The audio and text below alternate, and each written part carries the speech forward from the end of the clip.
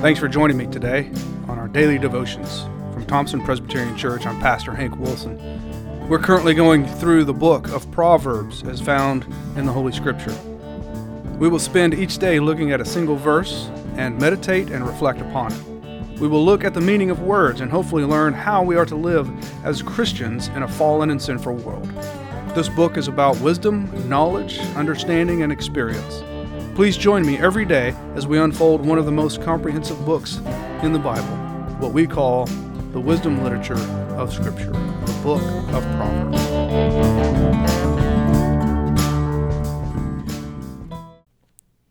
Proverbs 1:12.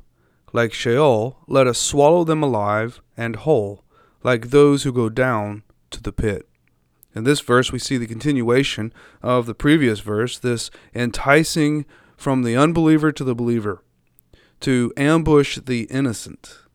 And this enticement to sin without reason is to consume them.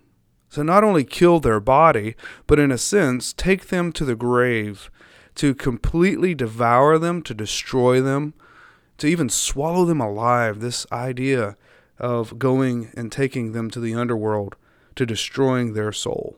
When we are drawn into these worldly causes, we are consumed, not only the innocent consumed in their soul, but we are consumed in our soul. Our soul is destroyed.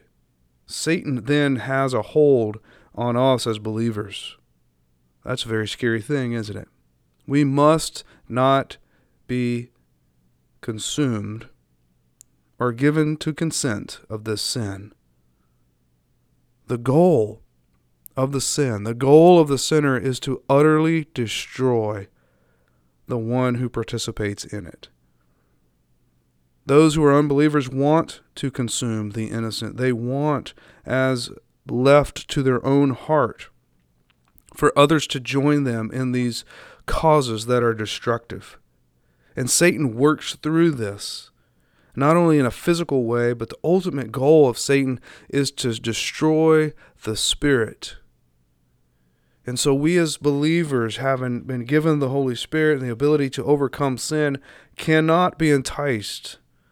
Because if we are, we run the risk of our soul being consumed by sin. We are not immune to sin. We have the ability to not sin, but we must always plead with the Spirit to help us so that we may not go the way of the sinner.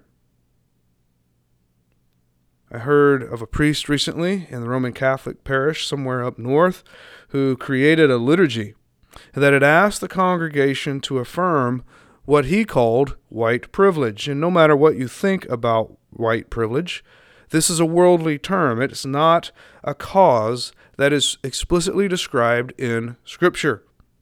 It is not a biblical cause. And now there might be biblical undertones or underpinnings to this cause, but it is not a cause that belongs in the mind of the believer. And so we need to be very careful as believers, falling prey and being enticed into these causes. Satan wants nothing more than your spiritual destruction, for you to turn from God and what he would want in your life.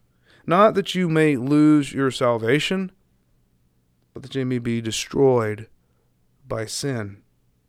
Again, an all-consuming, all-devouring temptation lays at our feet. We need to be mindful lest we fall to that enticement and be swallowed not only in our body, but in our spirit, and go down to the pit. Let us thank God for rescuing us, that we may not go the way of the unbeliever. But let us also be mindful that Satan seeks to do this to each and every one who call on the name of our Lord and Savior Jesus Christ. We are at war. Let us be prepared.